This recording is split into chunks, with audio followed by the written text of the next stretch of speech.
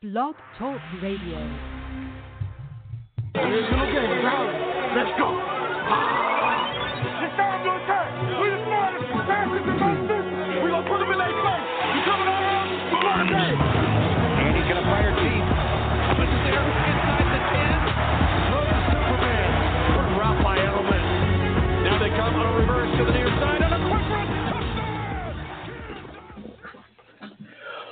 Here we go.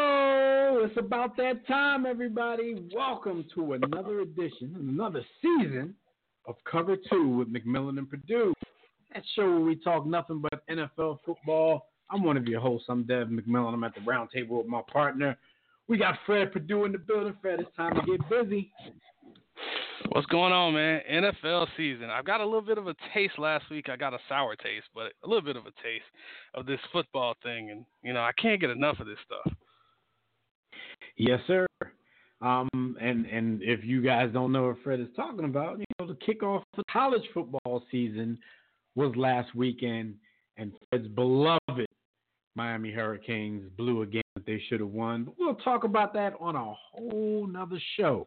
That show is called Quick Slants, and you can catch that on the War Room Sports Podcast Network at www.warroomsports.com. But right now, we're talking NFL, and this is number one of our 2019 NFL preview. In this episode, we will be previewing the AFC. Man, I'm excited. Before we get into it, I got to throw the flag man. on you real quick, though. I got to throw we throwing flags early. Yeah. Yeah.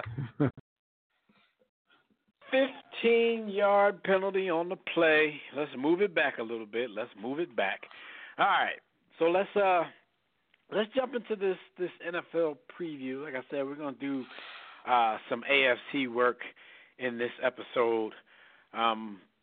Let's get it started. I'm going to go all the way out west, and then we're going to bring it all the way back over to the east and end the show with Fred's other beloved and the NFL Super Bowl champion, New England Patriots. So we're going to start it off in the west with the Oakland Raiders. There's a lot of hype, not as much as another team we're going to talk about in this AFC, but there's a little bit of hype brewing around the Raiders. You know, much of it is because they're getting a lot of airtime on Hard Knocks, and people get to see the inner workings of the club. And, you know, a lot of people think that Derek Carr is going to be back and improved and, you know, more of the Derek Carr that we saw prior to the injury rather than, you know, the kind of conservative Derek Carr that we saw after the injury. So let's go. Oakland Raiders, let's start it off here. Let's go. We know they ended last season at 4-12. Gruden, I don't think either one of us would call his seat hot. Just about yet. He was in year 2 of $100 million 10-year contract. They're going to give him a bit of a leash, you know, to see what he can do to turn this franchise around. But 4-12 last season. Fred, what grade do you give this team for what they did in the off season? You know, coming off of a 4-12 season, being last place in the AFC West. I give it a solid C. Nothing spectacular, nothing just damning. I mean, outside of signing a head coach for 10 years and $100 million, but that was the previous year. So, I mean, this, for me, I look at you go get Antonio Brown. A guy, he's on the back end of his career at this point. I mean, the receivers they don't last after 30. It's just the way it is. Back end of his career. The stuff that's been going on in the preseason, Fred, it seems like he's kind of on the back end of his mind right now. But might he pull an Andrew Luck? I mean, we have to talk about it anyway. Might he pull a? No, I mean, Andrew he's already Luck? threatened to do so, and he's on grievance number 2 that's failed. So, you know, is he going to be a man of his word? Is he going to retire over Helmet Gate? What's the deal here? Helmet Gate. That's what we're calling it. Okay, so Helmet Gate. Okay, let's dive into that because, you know, Antonio Brown was supposed to be the savior to this offense.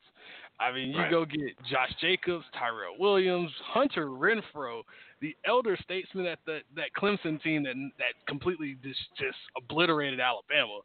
It seems like he was there for like 15 years. So you have some pieces.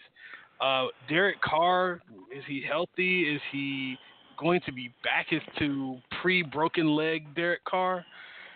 Are the play calls short enough for Derek Carter to remember? I'm just putting it out there.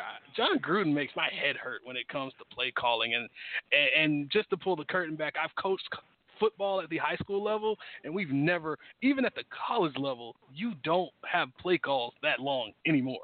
So, yeah, this is it. This whole situation seems like it's going to be another 4-12 type season. I see very few bright spots. Yeah, I mean, I see a little bit of improvement on the horizon. I mean, like, don't get it twisted. I mean, and I know you know this already. You know, once they get the season underway and you can actually get Antonio Brown locked in, like, there's few players in the league that work as hard as this dude when he's locked in. But he spent the entire preseason complaining about a helmet, you know, sitting out with frostbitten feet.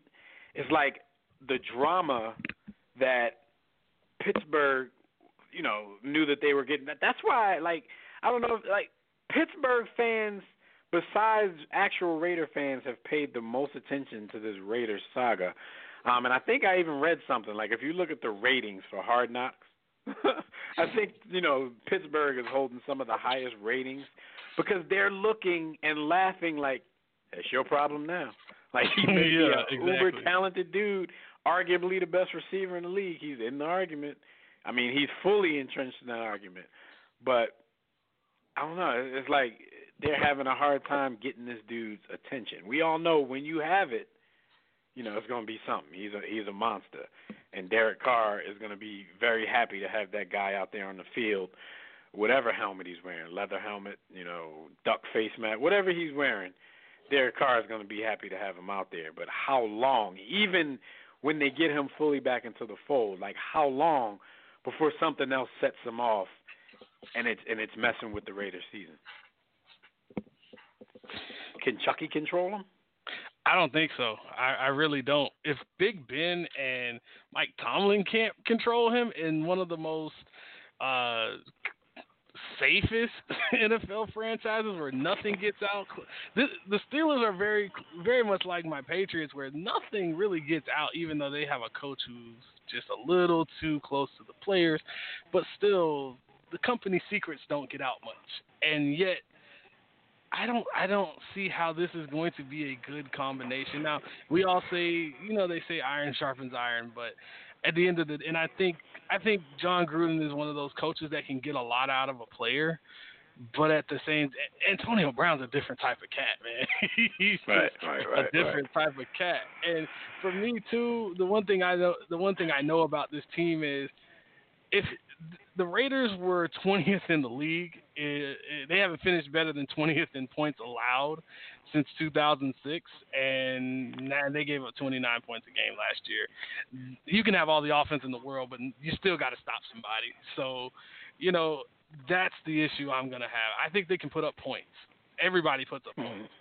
So I was just about to ask you that. Like, give me a positive. Give me a reason for optimism. And, you know, according to what you're saying, I agree with that. I think the offense is going to be improved. Like last season, you know, towards the end of the season, they kind of picked up their offensive pace. But it all comes down to, because the weapons are pretty good. And, you know, if you add I'm not even going to say a healthy, if you add a happy Antonio Brown into the mix, you know, Derek Carr is going to have a lot to work with, so it all kind of falls on him. Which Derek Carr are we going to see? You know what I'm saying, as far as how far this offense can actually take them.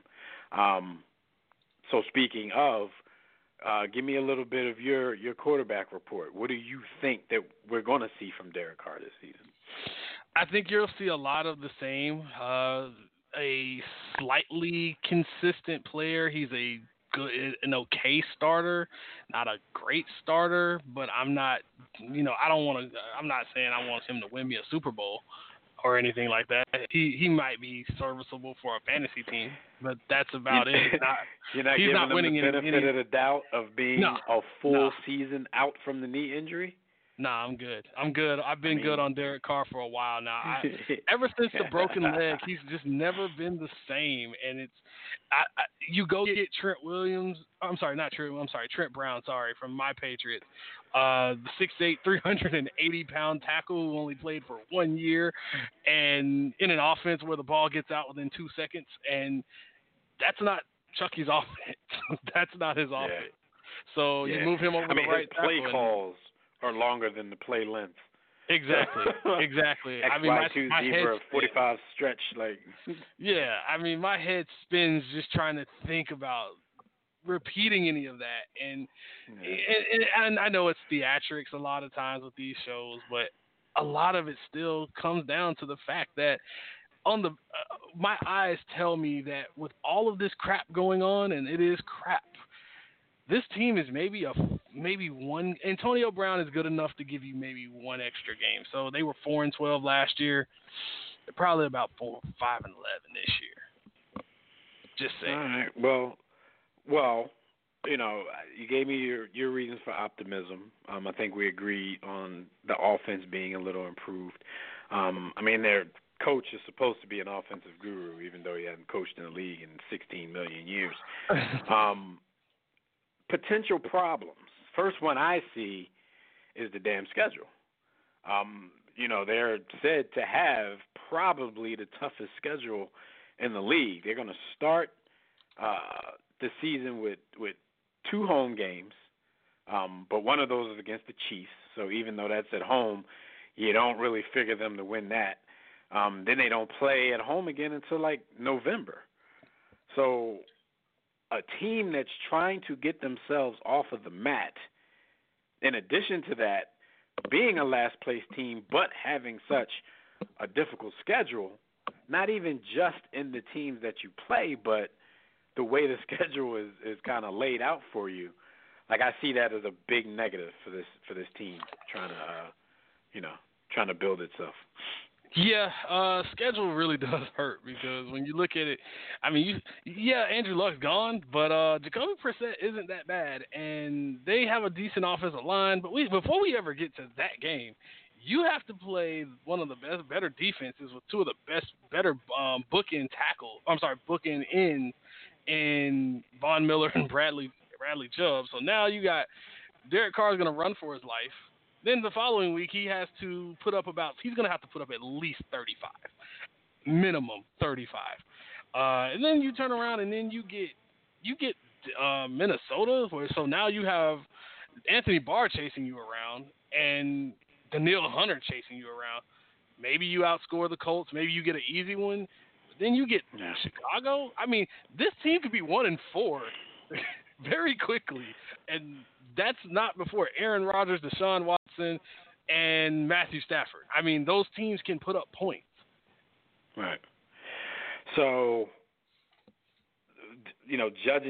looking at that schedule, like who do you view on the Raiders as the most important player not named Derek Carr, or just a non-QB altogether? Like who's the most important player on this team? What's the most important position? Either one. The head case himself, AB.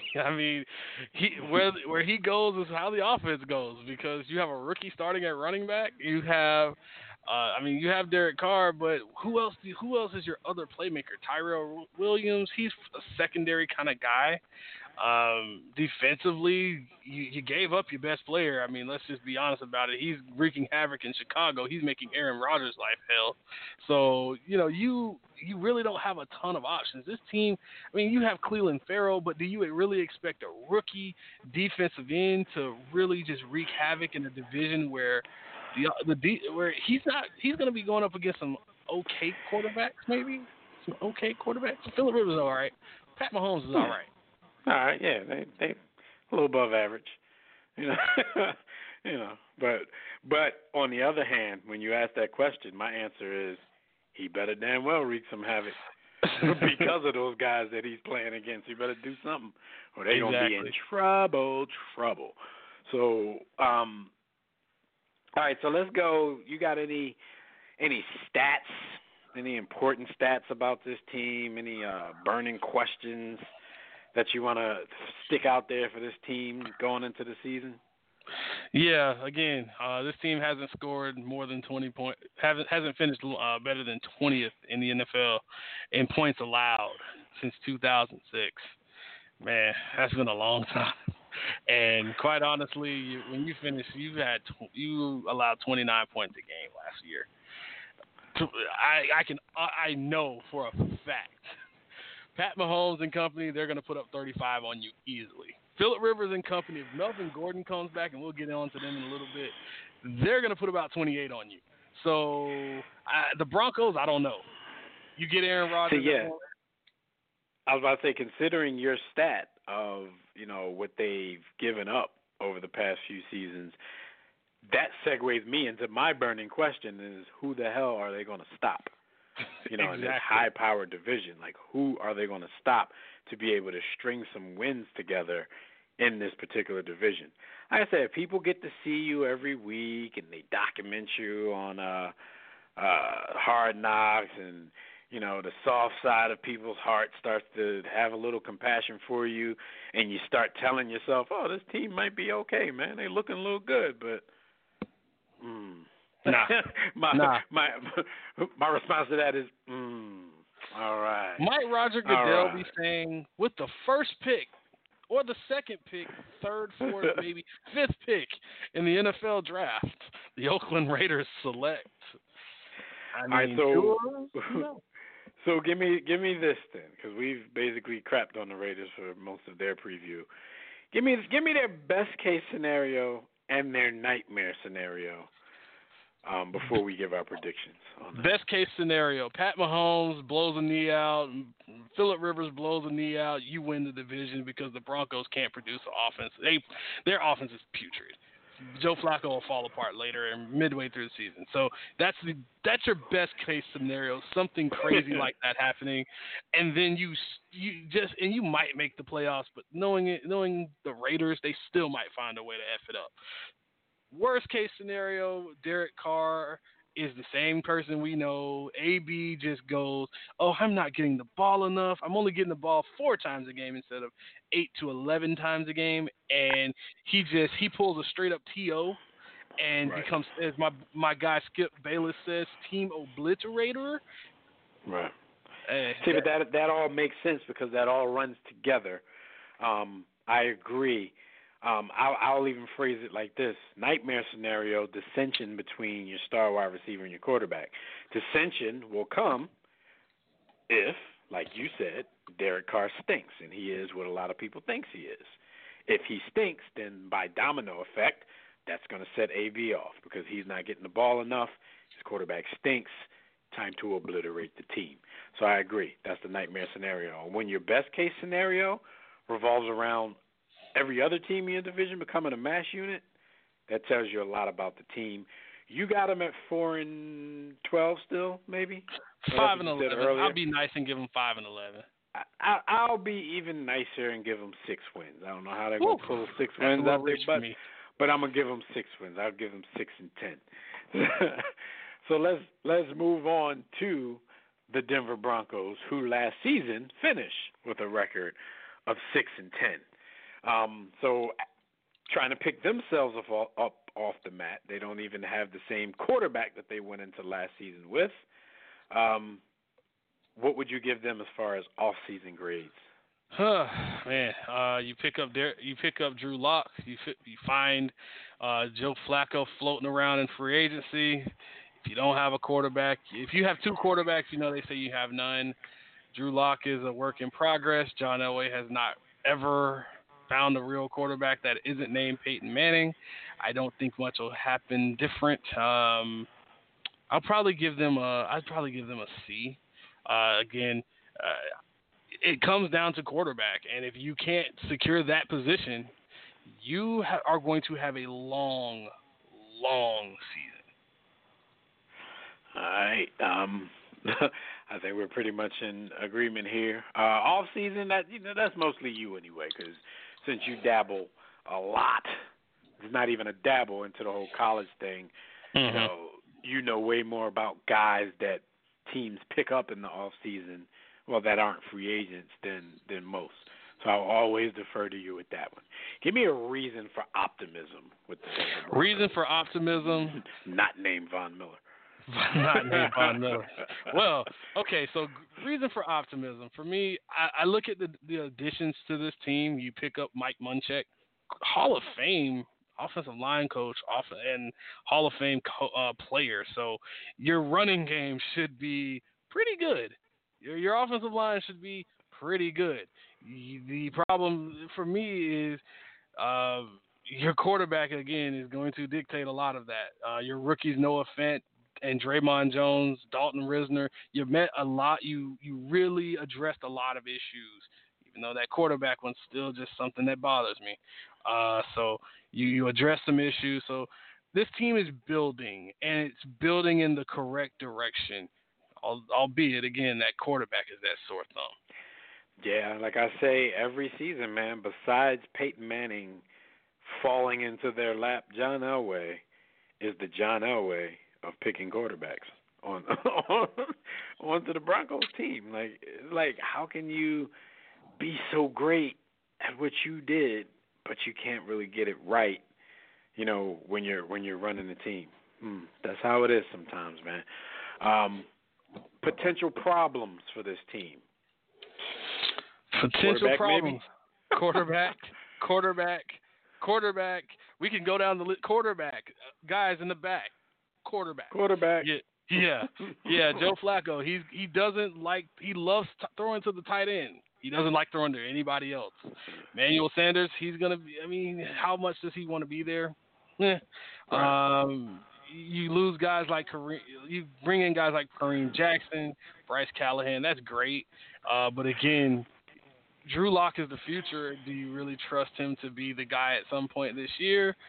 I mean, And Emmanuel Sanders, you brought him up. He's in a pretty tough position as well because he's back from an Achilles injury way earlier than anybody expected. Like barely 10 months later, he's ready to go. I'm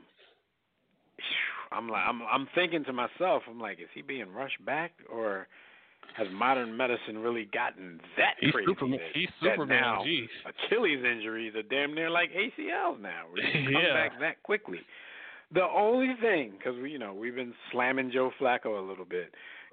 Emmanuel Sanders is a pretty decent deep threat.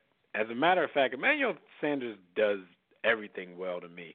He's built like Deshaun Jackson, but could run 6,000 more routes than Deshaun Jackson. But he's a very good deep threat. I don't know how that's going to play out coming off of an Achilles injury 10 months ago, but if he is 100% and he's still that same deep threat, at least there's a little bit of optimism to be had there, because one thing Joe Flacco can do is throw the damn ball deep. So we'll have to keep an eye on that and see how that works. But, when your guy is coming off that Achilles, like I'm just not convinced. I'm not convinced. He's gonna have to show me. So I can look at that as a reason for optimism and a potential problem. The injury being out there, but the fact that he's on the field, he could give Joe Flacco a lot of help in trying to be successful. Let's talk about the quarterbacks on this team. I mean, we've mentioned them before, and we talked about what we think of the whole thing. But how do you think this whole thing might play out? What do you foresee? Is Flacco playing bad enough to actually get benched at some point? Flacco is, in the sense, very much like Alex Smith, where he's safe enough to keep you just bad enough where you can't get better draft picks, and that guy that you drafted in the second round can develop behind him, because they're very similar type quarterbacks. 6'5", 6'6", big arm, not great accuracy, love to throw to the tight end. Boy, those attributes sound a lot like Drew Lock. Mechanically not the best. So for me, run Joe Flacco in the ground, please, because he has a new toy in Noah Fant, first round tight end out of Iowa. He's going to be able to throw to him all day long. The defense can play if you can run the ball with Phillip Lindsay and play good defense. I mean, this team, they're not going to make the playoffs or anything, but they'll make somebody's life hell. I mean, yeah. I was going to ask you, would you describe Joe Flacco as a guy at this point in his career that's not necessarily going to lose you games, but he's not necessarily going to win you games either? Would that be a good description of him? Yes, he is the definition of bridge game managing quarterback. That's exactly what he is. And most quarterbacks don't want either one of those labels. All right, so who's the most important person or player or position on this team that's not a quarterback? Most important, Mike Munchak. Again, offensive line. We always say fat boys help win championships. This team ain't winning no championships. Let's be real about it. We know what the defense is going to bring. You know the intensity that this team is going to bring on defense. They're built on that. Von Miller is not letting that happen any differently. So the offense, and I can relate to this team because my Miami Hurricane team is very similar. The offense is putrid, but the defense is, if this defense had a half-decent offense, I'd be afraid of this team. This is what this team is. So Mike Munchak is building this team from the inside out. And if they can run the football and make teams have to sweat it out and cut games in half, you can have a chance. All right, you got a stat? Stat to remember for this team? No stat to remember for this team. This team didn't deserve that, to be honest. To be very honest. I have a stat, and it's just a number. The number is 2, because we talked about it with the Raiders. Denver Broncos are slated to have the second toughest strength of schedule in the NFL. So another team is trying to pick themselves back up off of a 6-10 mat. It's going to be a long, hard road because the schedule is not too favorable, for them. So, burning question for me is how effective, and this might be a trend. I mean, it is the NFL. It's a quarterback-driven league. I don't ever want to come off as cliche, but it's a quarterback-driven league. So my burning question, of course, revolves around the quarterback position. Joe Flacco, and if Joe Flacco ends up getting replaced, Drew Lock, what are they going to get from that position? I mean, I know what Joe Flacco has in him, but it sounds like we're both in agreement that we really no longer believe in Joe Flacco anymore. So maybe a change of scenery, a change of atmosphere, a change of altitude. Maybe that will do him well. So, I'll sit back and wait for that question to be answered. You got any burning questions? Kind of along the same lines. Quarterback, where are we going? What is our direction? Are we just letting Drew Lock sit for the rest of the year and let him do the Carson Palmer thing, or are we going to just throw our hands in the air, Vic Fangio, and just say, look, it's been cool, Flacco, but that ring don't hold no bear over here in Denver. Not over here. All right. Best case, worst case scenarios. Very, very similar.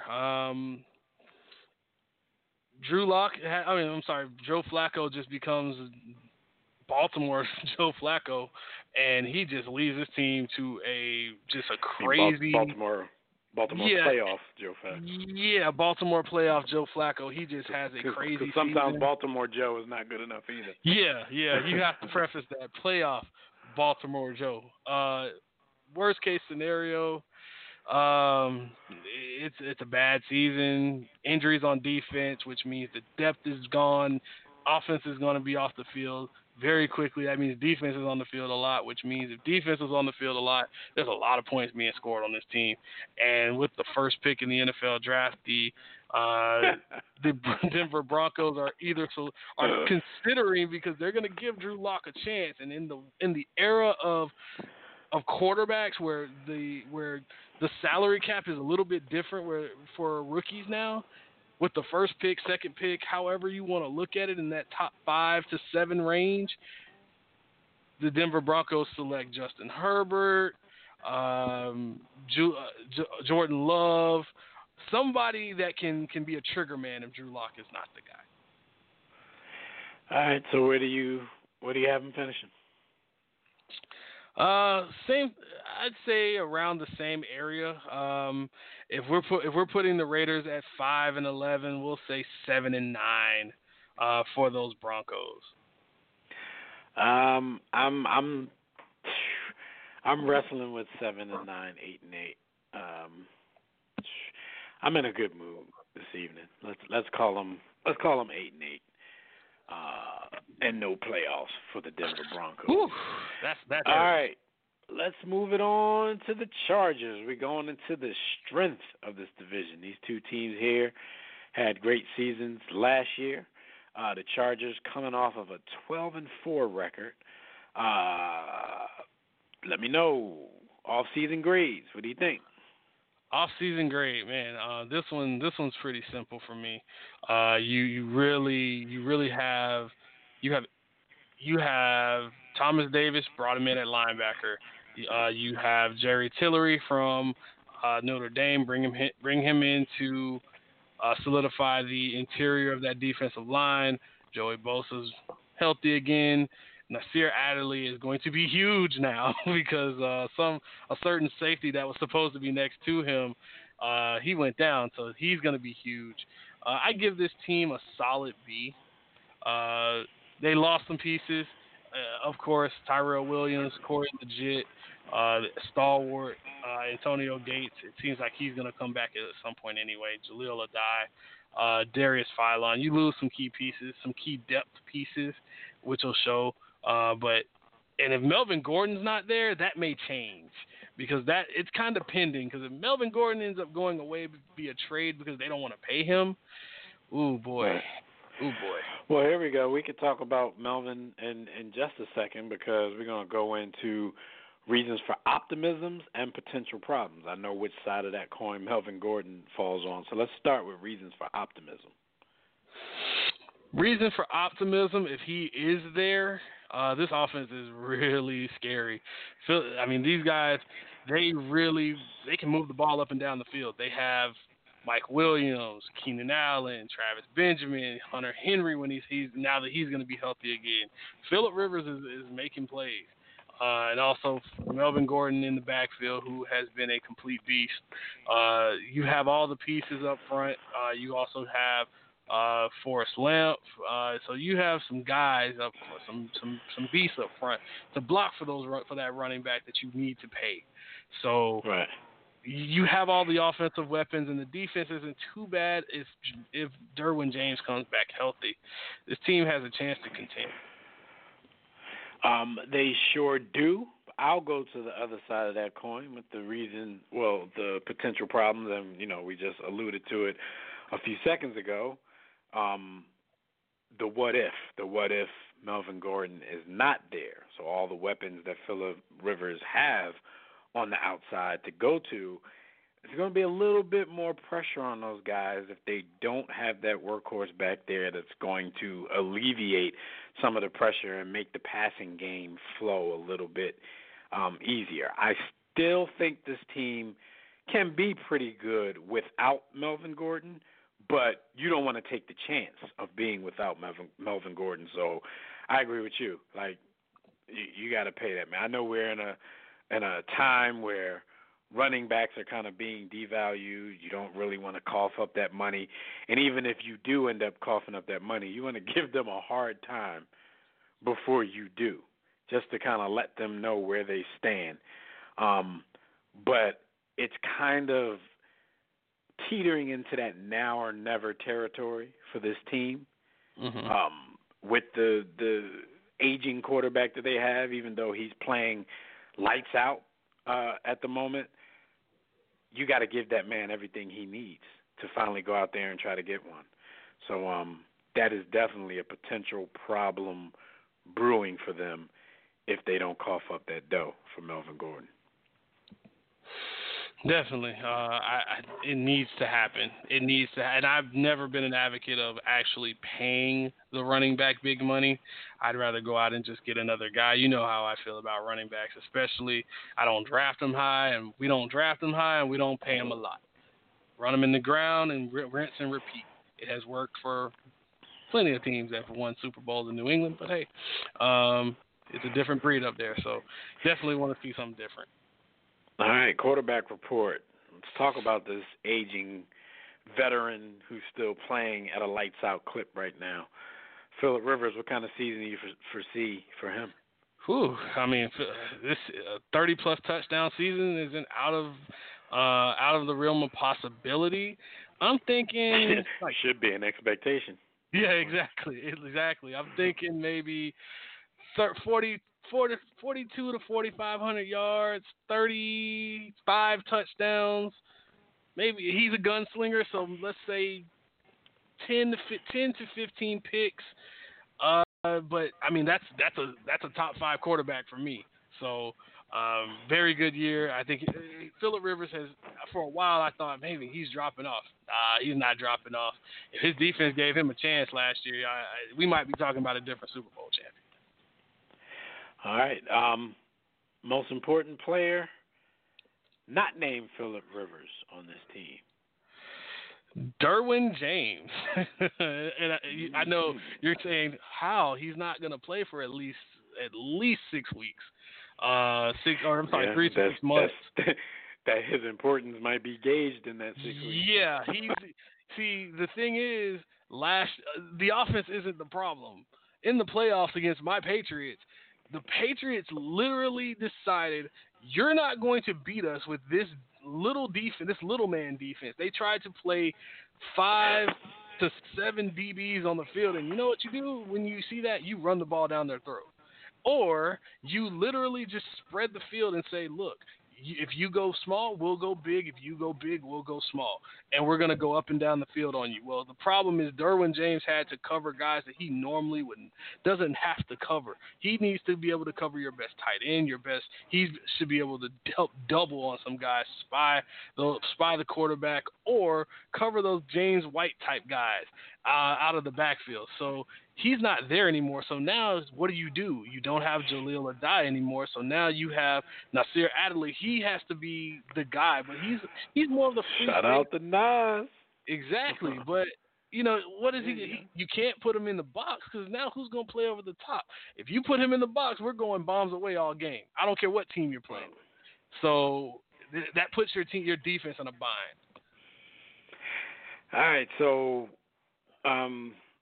we'll go back to, I don't know if you have a stat for them or not, because I don't at the present time, but I do have a burning question for this team, and my question revolves around the fat boys up front. This offensive line is not, as far as individuals go, the names they don't jump out at you. There's not a lot of depth on this offensive line. Arguably their best offensive lineman, left tackle Russell Okung, he had a pulmonary embolism this summer. So you wonder about his health long term going forward. Everybody that's considered quote unquote depth are either unproven or just not that good. So if we're talking about Phillip Rivers and the season that we expect him to have, does it bring you any pause? Is it a burning question for you? Is like, how the hell are these guys going to protect him in order to keep him upright to have the kind of season that we expect him to have? Yeah, it does, because I remember a couple years ago, Phillip Rivers would snap the ball, and the second he snapped the ball, his center was stepping on his foot. And that's a problem. I mean, your center shouldn't be getting completely blasted like that. And that's just attributed to lack of depth on the offensive line. You do have you do have Mike Pouncey out there, so that helps. But for me, I think Phillip Rivers. I think they've gotten the ball out a lot quicker. They've gotten a little bit more balance, and usually if you have a team that's a little bit more balanced with the football offensively, you can have a chance. But if they have any injuries up front for a prolonged period, it's going to be a problem. Phillip Rivers has a very awkward, slow release. It's not one of those. It's not a Brady. It's not even a Kyler Murray-ish release where it just gets out of there. So you have to protect him long enough where he can kind of make things happen. Those funky mechanics. Do you have a stat for this team? I don't. For me, actually, I do. 3 to 6. The sooner Derwin James can get back, more like 3, and hopefully he's even 80% of who he was last year, coming back from injury, that will determine a lot. Because you usually say in football one player doesn't determine a team, but he does so much. He's very much like that safety tandem reminds me of what Sean Taylor and LaRon Landry were talked about to be in Washington earlier on, because they were so interchangeable. And because it's very rare to see interchangeable safeties, where usually you have one guy that plays over top, one guy that plays underneath, cleaning up everything, and he's more of an in-the-box guy. And then you have more of the Earl Thomas type. Both of these guys can do a little bit of both. So, but you want Derwin James being able to be the utility knife. He should be the guy that he should be able to be the guy that can play over top. He can pick up the guys like a Travis Kelce. He can also guard the guys like a Tyreek Hill underneath and just make him wish he never went over the middle. All right, so best case, worst case scenarios, and your prediction for this team. Best case scenario, the Chargers pay Melvin Gordon. He's happy. No injuries, and Derwin James comes back at least 80%, and they can hide him on defense a little bit until he can fully get healthy. And you know what they say, it's a marathon, not a sprint. And they end up in the AFC Championship game where they'll probably lose again because we know who's on the other side of that. But the worst case scenario, Melvin Gordon isn't there. They're having to throw the ball a ton, and you're expecting Phillip Rivers to carry you for a season. He's good. I'm not willing to bet that a team like that to win deep into the playoffs, because you're going to a cold weather city, whether it's New England or Pittsburgh. In a situation like that, you have to be able to run the football late in the year. All right. This may sound weird. I see at least the potential for this team to be even better than they were last season. Ooh, that's scary. But I still have them winning one less game than they won last season. So I have them at 11-5. So it's not because they won't be even better. I just think the division is going to be a little bit stronger. So they'll, maybe one or two somewhere in or out of the division, of course, where they can drop a game or two that they may not be expected to drop, but it'll happen, even though I think that they have a better shot once they get into the playoffs than they did last season. So I'm going to go 11-5 with the Chargers. I'm very close to you. 10-6. I think Derwin James, if he can come back and again be 80% of who he is, it's going to be tough. But if they can grind some games out, keep that defense off the field, I can see this team winning 10 games. All right. Well, let's move on to the division champions, and we gotta speed it up. We're taking way too long on one division. Let's go to the Kansas City Chiefs, who finished last season at 12-4. Came out of the gates like gangbusters. Their quarterback had the craziest year that we've seen from a quarterback in a while. The pressure's all on him, I think, to see if he can duplicate that season. or even come close to it, because we all know that the NFL is not going to sit idly by and do nothing defensively while you just continue to, destroy the league as if it's easy. So, coming off a 12-4 season, what is the off-season grade for this team? Off-season grade for this team I'd give this team an A. I mean, it's you lose huge pieces. You lose Dee Ford and Justin Houston. You lose your center. You lose Eric Berry. You lose Kareem Hunt, who should have been. That would have put you over the top. You also lose Orlando Scandrick in the secondary, so you got to replace a ton of pieces, right? So you go out and get Frank Clark, Tyrann Mathieu, Rashard Breeland. I mean, Tyrann Mathieu's huge. That's going to be huge. That's going to be fun to see on defense. And you go get Carlos Hyde, the one thing you needed, a running back. You also go get Juan Thornhill, a good safety. Mecole Hardman, who that was their insurance if Tyreek Hill did not come back. He's a Tyreek Hill clone. So those are huge pieces. I give them an A because they addressed every issue that hurt them, defense and running game.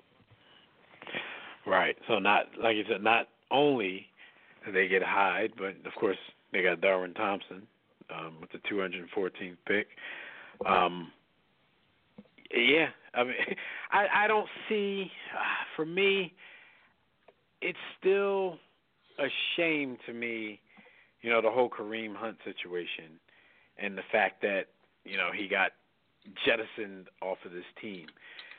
This is kind of a team, even if you didn't root for them, just because of the excitement of the game, you kind of wanted to see them stick together and see what they could do with the talent level they had. He leaves. I don't think that the talent level drops off significantly, but it's just when you used to say all of those names together, Tyreek Hill, it's a juggernaut. It's Travis Kelce. It just was scary to think about. And I would have liked to see them be able to stick together at full strength and see if Andy could get him one. I'm always, rooting for Andy. If my team can't do it, I wouldn't mind Andy finally breaking through and getting one, because he's one Super Bowl win away from his narrative totally changing. Like, he's automatically looked at by everybody as a Hall of Fame coach as soon as he wins that one big game. So I'd like to see that for him. I think he's deserving. But it's going to be some stiff competition out there, and like I said, the pressure is on his young quarterback to see if he can do it again. So what are your reasons for optimism? Is it because they did a great job in replacing all of these guys? Yeah, my reason for optimism, Pat Mahomes, the Pat Mahomes, Andy Reid connection, the quarterback and the quarterback whisperer. These two guys together make great music, okay? And if these two stay together, I hope Andy Reid stays around for about 15 more years.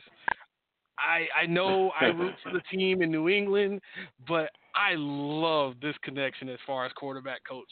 And it's hard to root against it. I mean, it's fun to watch. I mean, he's a cheat code. I mean, it's hard to root against it until about the AFC Championship game. Yeah. I don't care about the regular season. then it's time to turn on them. 2 minutes left. Yeah, it's a great game. And AFC Championship game, no. It's all bets are off. But yeah, it's a great connection, and it just seems like they know what each other's thinking, and they have this telepathic thing going on. I mean, I'm convinced that Andy Reid was telling him who to throw it to in his helmet, even though we know the mics are off. That's how the mic was off. Yeah, that's how we know he was. That's how those no-look passes were happening. He's like, oh, throw it. He's wide open. Just don't even turn your head. You got this. So it's a very, very fun thing. It makes you wonder, man, what was Donovan McNabb doing? Because I mean, no, but Andy I think Andy did his greatest job then, because I mean he did such a great job with Donovan McNabb that even in 2019 you still got people out there arguing that this dude should be a Hall of Famer. So you saw what happened to him, how he fell off a cliff the moment he left from under Andy Reid. But, a lot of people, it doesn't matter. You produce what you produce. So there's a lot of, people out there arguing for him. Do you see any potential problems for this team? Yes. The two things: running game and the defense. You can say all these names, but how do they gel? The defense, right. The defense has a lot better. to prove. Defense considering what they were last season. Has to improve. You cannot be in shootouts every single game because when it comes, and you have to be more disciplined. I still say to this day, I think D4 deserves a Super Bowl ring.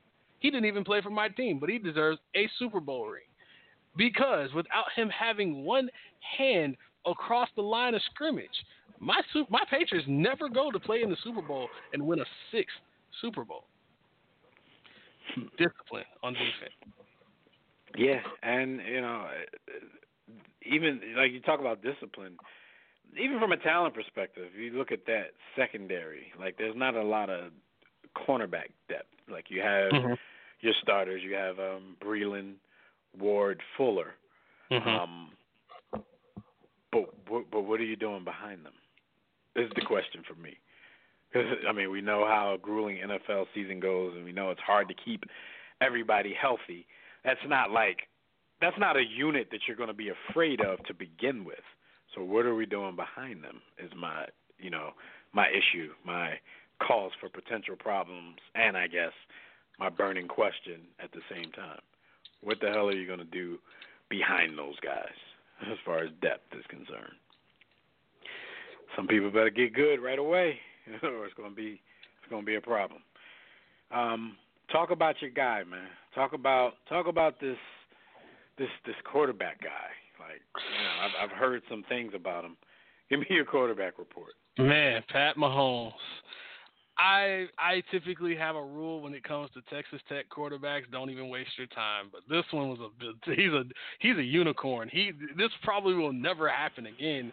And we talked about these air raid offenses and how they don't work and all the things that you shouldn't do.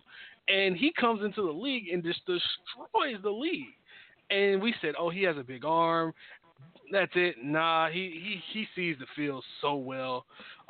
50 touchdowns, 5,097 yards, 66% completion, only 12 interceptions. He didn't throw his first pick until week 6, something like that. So for me, this man is he's a beast. He's a beast, and then you have a coach that can coach him up. Usually you don't get that. You don't get a guy that can truly coach a good young quarterback prodigy up. And to the point, this man's on the cover of the Madden video game. I mean, you don't get that usually for a couple of years. I mean, he was flashy enough to get that. He's won an MVP in his first real season playing. What else can you say? I mean, the man is making no-look passes like he's dropping dimes off in an NBA game. So, I mean, I want to see more. I really want to see more. All right, so who's the most important player on this team that's not a quarterback? Tyreek Hill, because I mean, it was on the other end of a lot of big plays. He is to the Chiefs what Randy Moss was to the New England Patriots in 2007. He is the most dangerous player on the field. He can take it to the house at any point, whether it's a run. He can go in the backfield. He can run the football. He can catch a screen and take it 80. He can do anything you want. And just when you think you got him locked up, Pat Mahomes starts scrambling around and throws some no-look pass, and he just takes it 60 anyway. And by the way, he's going to high-five somebody halfway down the field because no one's going to catch him. So if you take him off the field, who are you afraid of? Travis Kelce, a rookie named Mecole Hardman who was supposed to be the insurance policy, or are you really afraid of Sammy Watkins taking over games? I'm afraid Sammy Watkins' hamstring gonna pop. That's about it. Travis Kelce, he different monster. You know, you gotta respect Travis Kelce and what he's able to do. Yeah, you know, you gotta respect the middle of the field and what Travis can bring. But Sammy Watkins, a ball of talent, but just has yet to be able to show and prove in this league. Like, Sammy Watkins is supposed to be Tyreek Hill. with all the hype he Mhm. came into the league with. He's supposed to be Tyreek Hill. Luckily, he has a Tyreek Hill lined up across the field from him, which can, free him up to do something, to be a little more than he's been. Still a uber talented team, no matter how you look at it. You got any stats on this team? Yeah, definitely. 50 touchdowns. I'm sorry, 16. So the number 16 is relevant here because there were only two quarterbacks that have thrown for 50-plus touchdowns. That is Tom Brady and that is Peyton Manning. The following season, they threw 16 less touchdowns. So if my math is right, that quarterback touchdown rating is going to go down significantly. I don't think it's going to go down like that, but I think teams are going to try to defend this team a little bit differently, and subsequently you may have to run the ball a little bit more. And adding guys like Carlos Hyde, adding guys like Derwin Thompson, I think you'll be able to do that. And, yeah, you may take a little bit of a hit as far as your fantasy numbers because that's all we care about when we talk about touchdowns, right? So from a quarterback, that is. So that number is going to go down. I think you'll see more of maybe 40. I don't think it's going to be drastic like 16, but I think it could be 40, 45 touchdowns, maybe 10 picks. Light work. Okay. Light work. Little bit of light work there. So let's go best case, worst case scenario, and let me know where you think this team is going to finish. Best case scenario, Frank Clark doesn't repeat what Dee Ford did and doesn't actually put his hand on the wrong side of the line. Somehow, some way, they slay the dragon that is the New England Patriots. I'd rather not even. I don't want to lose to him. I'd rather just lose in the second round. I don't want to lose like that. But hey, whatever it is what it is. But the Chiefs go on to a Super Bowl, and presumably if they play anybody not named the Rams or the Saints or the Eagles, they're gonna blow them out. So, that's you have a Super Bowl champion. Worst case scenario, and the dreaded injury bug and Madden curse. Pat Mahomes goes down, and season over. Yeah, like I said, Dee Ford got to keep his hands on the right side of the line. All of their important role players need to keep their hands on the right side of their women and the right side of their children, so nobody else gets in trouble again. Because along with the injury worst case scenarios, it's just the off the field stuff. Like Tyreek Hill, I think has been afforded a luxury. I think he got off. I think he's lucky. So, dude, take your blessing and get some act right, because you could easily be in a situation that Kareem Hunt, found himself in last season. Because even though he's with the much hyped Cleveland Browns, when he does come back, I just have a feeling he'd still much rather be with those guys over there in Kansas City who's ready to win now and not, just out on a, all right, let us prove that we even belong type season that the Cleveland Browns are about to be on. I got them. Funny thing, it's funny how things go. I have them. I'm going to keep them right where they were. I'm going to keep them at 12-4, still winning this division. Like you said, best case scenario, this team can get hot at the right time, end up as Super Bowl champions. But 12-4 is what I'm going to give them. So that is it for the AFC West. We're going to take it up north. We're going to go up north, and we're going to start that division. I've been waiting on this one.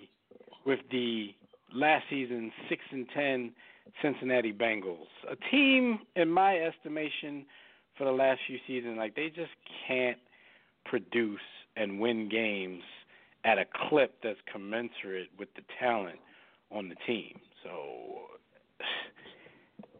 I don't know what it is, but we're going to find out. We're going to dig into it right now.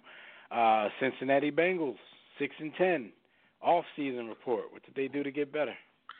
I'm not sure they did, because when you look at this team, I don't see where you can get better as far as you change head coaches. AJ Green goes down. Your left tackle that you drafted in the first round goes down. This is a D minus. I mean, I just don't see where this team is getting better. And you still have Andy Dalton, so that instantly drops you from a C minus to a D minus. You still have Andy Dalton. Damn, came right at my man Andy's neck. Well, give me a reason for optimism. Sounds like it's not Andy Dalton. It's definitely not out. It's definitely not Andy Dalton. This offensive line's terrible. So you got to get it on defense. Geno Atkins and that crew on the defensive line are going to have to do a hell of a job. A hell of a job. They have talent. They have talent. But the problem is they're going to struggle. They're going to struggle on both sides of the ball. New coach, new system, new defense, new everything. And by the way, you're still in the same division as an improving Browns team, Steelers team, and Ravens team, which they have their own set of issues. There's not a lot of optimism here. There's no rainbows here. It's just it's a glass half empty approach. All right. Potential problems. Are there a lot of them? Whew. Offensive line, quarterback. These are all bad. You lose Jonah Williams. He's out. Andy Dalton's still your quarterback, and Zach Taylor's your head coach, who's going to try to implement some things that he did back in his TCU days, bring in some RPO stuff, trying to get the ball out quicker. But Andy Dalton's still Andy Dalton. He's just a lesser version of Alex Smith. He'll get you just far enough where you can't go draft that next Tua, Trevor Lawrence, Justin Herbert. You can't draft that guy because you're drafting like 12 to 15, which is definitely not good enough. Or should I say bad enough? Yeah. Yeah, I mean, I think there's I don't want to just straight up diss them and say, one potential problem or the fact that they're the Cincinnati Bengals, but that's the kind of thing, like, year after year, even when this team was successful for the Bengals, you know what I'm saying, making the playoffs, not winning a round. It's like this team sometimes just can't get out of its own way, even when the talent was, near tops in the league. Let's talk about the quarterback. Let's talk about Andy Dalton. It sounds like you've totally lost any confidence you may have ever had in Andy Dalton. What do you see from him this season? What do I see from Andy Dalton? A lot of short passes, a lot of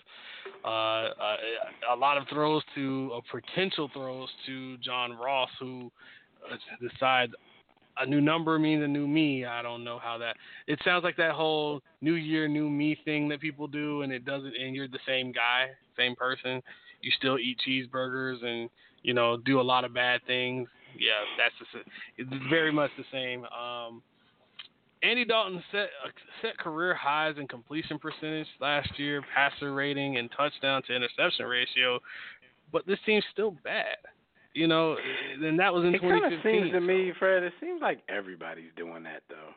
So it's like if everybody's kind of going along that same path, then it's when you have to start looking at the game as a whole. Yeah. Just how quarterback play and offenses are run in today's game, because you look at some quarterbacks and you're like, okay, eye test tells me that this guy is not that good or he didn't have that good of a season. And then you go look at the statistics, you're like, well, everybody's throwing at such a high clip. No, it's because everybody's dinking and dunking a little bit. We're throwing bubble screens. It's a bubble screen league. Yeah. Because that's the thing, and that's another thing in this league. A lot of teams just rely on their playmakers. Like, look, I'm going to get the ball to my playmaker, or my playmakers, 1 yard in front of the line of scrimmage, at the line of scrimmage, behind the line of scrimmage. I'm going to let him do and let them do what they do. And quarterbacks, their numbers are looking great for it, but when when we're given the eye we test, dive into those analytics, a lot of these guys we know aren't a little better. right. Yeah, like they're not cutting it. But then you look at their numbers, you're like, damn, they're throwing damn near 70%. It's weird. It's weird, man. I think it's the changes in the game, though. Definitely is. Quarterback play is not the same. And the big boy, we know, and you can see the difference in the big boys and the little guy, or as I call it, the tractors and the trailers. Andy Dalton's a trailer, man. He needs a bunch of weapons to make him even remotely serviceable. And if A.J. Green isn't out there, and it doesn't seem like he's coming back anytime soon, it's going to. Do you trust Tyler Boyd to be the guy? I don't. Right. So with this team, who do you have as the most important player that's not a quarterback? Non-quarterback, Joe Mixon. You give him the ball a lot. Relieve some of that pressure off of that. Le'Veon Bell 2.0, and I no disrespect to Le'Veon Bell, but they're very similar players. Big, tall, strong running back, and very patient at the line. As long as he can keep his hands off females, he's gonna have a pretty good year. Right. And he's gonna be fine. He was top 5 in the league in rushing yardage, so yeah, he'll be fine. The offensive line, it's the offensive line that's gonna have a problem, but he's a playmaker. Yeah. He's a definite playmaker. Yeah, because when you brought him up, that took me into my burning question, and it's the same as it was for the Chargers, and it might be even, more of a concern on this team because their offensive line has been probably their biggest weakness for the last 2 to 3 seasons. So, you lose Clint Bowling he retired. You lose a Jonah Williams to shoulder surgery. It's like, can this offensive line be good enough, with losing those guys to make a jump from what they've done the last 2 to 3 seasons? Because without those guys up front, especially on a team like this, it's going to be hard to get anything done because you don't have that dynamic playmaker, behind center that's going to make things happen without a ton of help. So they need these guys to step up. Definitely. This offensive line definitely has to step up. And do you really think, for me, when I look at this offensive line, not only in division, but your out-of-division opponents all have good pass rushers. The Steelers, in particular, have that other Watt kid who's really, really making me kind of want to forget about J.J. a little bit. Just a little bit. Not a lot, just a little bit. And that team over in Cleveland, they got that Myles Garrett guy. Well, he's a top 5 pass rusher. He's going to get his. So, and the Ravens, they're going to bring pressure how they want to. So you're going to have teams coming right at your head. This team is really not this team isn't a playoff team. This team is a top 10 draft pick type team that might want to go after some help on that defensive line. I'm sorry, on that offensive line. I think and there's some good ones. There's some good ones. There's some good ones, but we'll talk draft way later. But there's some good ones, and they may want to invest in that. All right, best case, worst case scenarios, and your overall prediction for Cincy. Best case scenario for they need Jesus, God, Holy Spirit, all of that, and still some help. This team is a bad team. This team might not even touch 5 wins. Worst case scenario, you can't get any worse than what they are at right now in division. They are the bottom of the bottom, and prediction 4-12. And that's me being very generous. Worst case senorio, they're going to beat the Bengals. I'm going to give them 5 wins. Ooh, you're generous. I'm not that generous. I'm going to give them 5 wins. I actually wanted to give them 6 wins, 6 to 7. But first of all, A.J. Green being out is a big blow. A.J. Green is somebody who doesn't get his just due, probably because of who he plays for and who he plays with. On any other team with top 10 quarterback or so, AJ Green gets mentioned with the Giants of the league. He once did when Andy Dalton, tried to give us some hints that he could play this game. I think he's regressed ever since. And AJ Green, if your quarterback's regressing, you really have no choice but to regress. That's why I always say wide receiver is the most dependent position in the sport because you go as this guy goes. If this guy's a stud and you're a stud, then your numbers are going to prove that. Even if you're a stud and your quarterback's a bum, then you're going to have some mediocre campaigns. See the middle of Larry Fitzgerald's career. You know what I'm saying? Like, you go as basically the quarterback goes. Mm-hmm. But with him being out, if he misses a huge amount of time, like, this team really in trouble offensively. But, I'll give him 5. By the way, looking at this schedule, first 8 games, Seattle, San Fran, and Buffalo, just to start.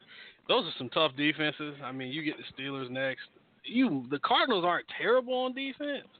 Then you get the Ravens and the Jags and the Rams. I might see one win in there, and that's the Cardinals only because of Kyler Murray. Yeah, I'm figuring Buffalo to be a top 5 defense. Yeah. Buffalo gave us problems last year, and I don't want to see any more of Tremaine Edmonds. So I don't like a 6'5" linebacker who can run. Is scary. So this team could win one game, maybe no game. This team could be 0-8. Ooh. All right. Well, let's go from that to maybe the most hyped team of the off season, and a lot of the hype may have come from them themselves. Talk about the Cleveland Browns. Last season, their record was 7-8-1. This team is on the cover of Sports Illustrated as we speak. That could be either a good thing or a bad thing. In years past, it's proven to be a bad thing for a lot of people when you put people there. Like, the only time you want to be on Sports Illustrated is after you win the Super Bowl. Yeah, exactly. Because then there's no curse. There's nothing to prove. You're on that cover because of what you already accomplished. When you get there and it's just the league and the media and yourselves hyping you, that could turn out a whole different way. So, off-season grade for the Cleveland Browns. Off-season grade is, for me, when I look at how you bring in pieces like Odell Beckham Jr., you bring in pieces like Antonio Callaway back from suspension. You bring in guys like Kareem Hunt. I mean, you essentially put together a bit of a super team. And we remember the last time we saw Dream Team. Yeah, the last time we saw a Dream Team, that didn't go over too well. You bring in Sheldon. You bring in Sheldon Richardson. I love that pick. He for a guy that travels around the league as much as he has, been pretty good. Morgan Burnett, a big hitting box safety, a dinosaur. I'm sorry I had to call him that, but he's a dinosaur. Olivier Vernon, he compliment Myles Garrett. That's great. You did lose Jabril Peppers. That sucked. But the guys that you lost, Rashard Perriman, he couldn't catch a cold. We're trying to get rid of him. Emmanuel Ogbah, we're trying to get rid of him. He doesn't fit. But you get Greedy Williams, to me, the best corner in this class. A press man corner, long arms, 6'1". He had some off the field stuff, but pair him with Denzel Ward, you might have one of the top corners tandems in the league. You also have Mack Wilson. He had some stuff that he had to deal with that kind of hurt him in the draft, but he's going to be a big piece for them. And of course, you got Odell Beckham Jr., Mr. I can catch it with one hand, and we still all we know about you is that still. That's what we remember about you. So we still think you're the best receiver in the league. And one Max Kellerman says he's the most talented receiver he's ever seen. Randy Moss, Calvin Johnson, Julio Jones, Jerry Rice. I can keep going. But the disrespect is real. Yeah, the disrespect. The disrespect's real. The disrespect is real. I give them a B, though. I definitely give them a B. Yeah, that's a part of the hyping of the Cleveland Browns.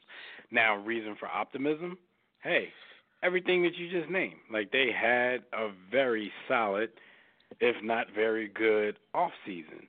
So when you're the Cleveland Browns and you're used to, not living up to any expectations you may have, all the way to the point where people just stop having expectations for you altogether, to what you've done now, it's a very, very, very great cause for optimism. Like, I'm not going to sit here and act like I'm not excited to see the Cleveland Browns play. I will be tuned in to see the Cleveland Browns play to see if they can live up to some of this hype that they've been getting. So I see a big reason for optimism on this team. You?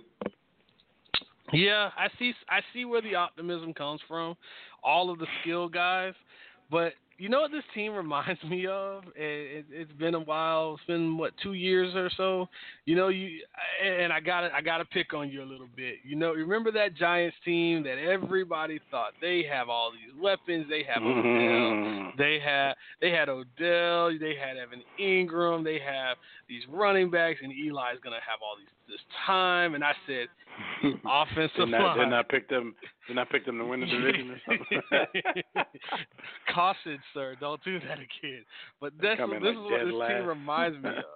So many, you have names, but when the bullets start flying, and Baker Mayfield, who didn't beat anybody, and when it mattered the most, couldn't knock off the Ravens of all teams, couldn't knock off the Ravens. Their replacements,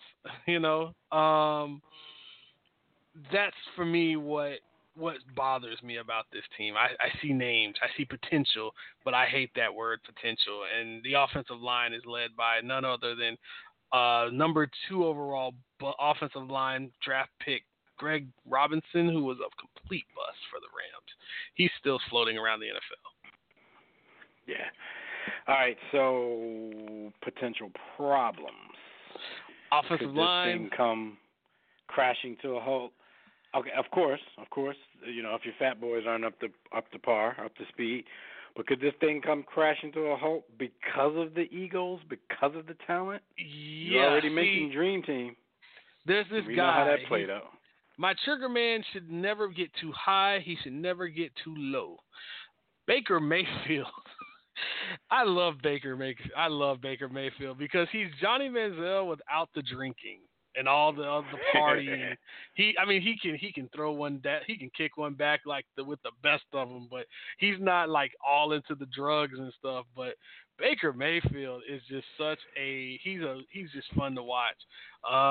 But what happens when there's only one football, and when, like you said, the personalities, when Odell, who's a bit of a crybaby, when his best friend Jarvis Landry, who I think will be the more productive receiver, not the better receiver, productive receiver this coming season, because Jarvis is going to play in the slot a lot more. He's going to get to 10 balls a day. I'm sorry, 10 balls a game, whereas Odell's going to be the big high. He's the Ferrari. But Odell's the Ferrari, but Jarvis, he's the Corolla, he's the Camry, he's the everyday to work. He gonna get you to work. He gonna get you point A, point B. He's been there since college. He gonna get you there. But Odell, he's the guy that when you made it, I gotta show off the Ferrari. I gotta pull up in the Ferrari and stun a little bit. No doubt. So yeah, of course, there's always potential for problems. Quarterback, Baker Mayfield. You just mentioned him. You brought him up. What do you see from him this season? Because I see a lot of people out there who really, really believe in Baker Mayfield already. Like last season, we heard the keywords and stuff. Oh, he's a gamer. He's this and that.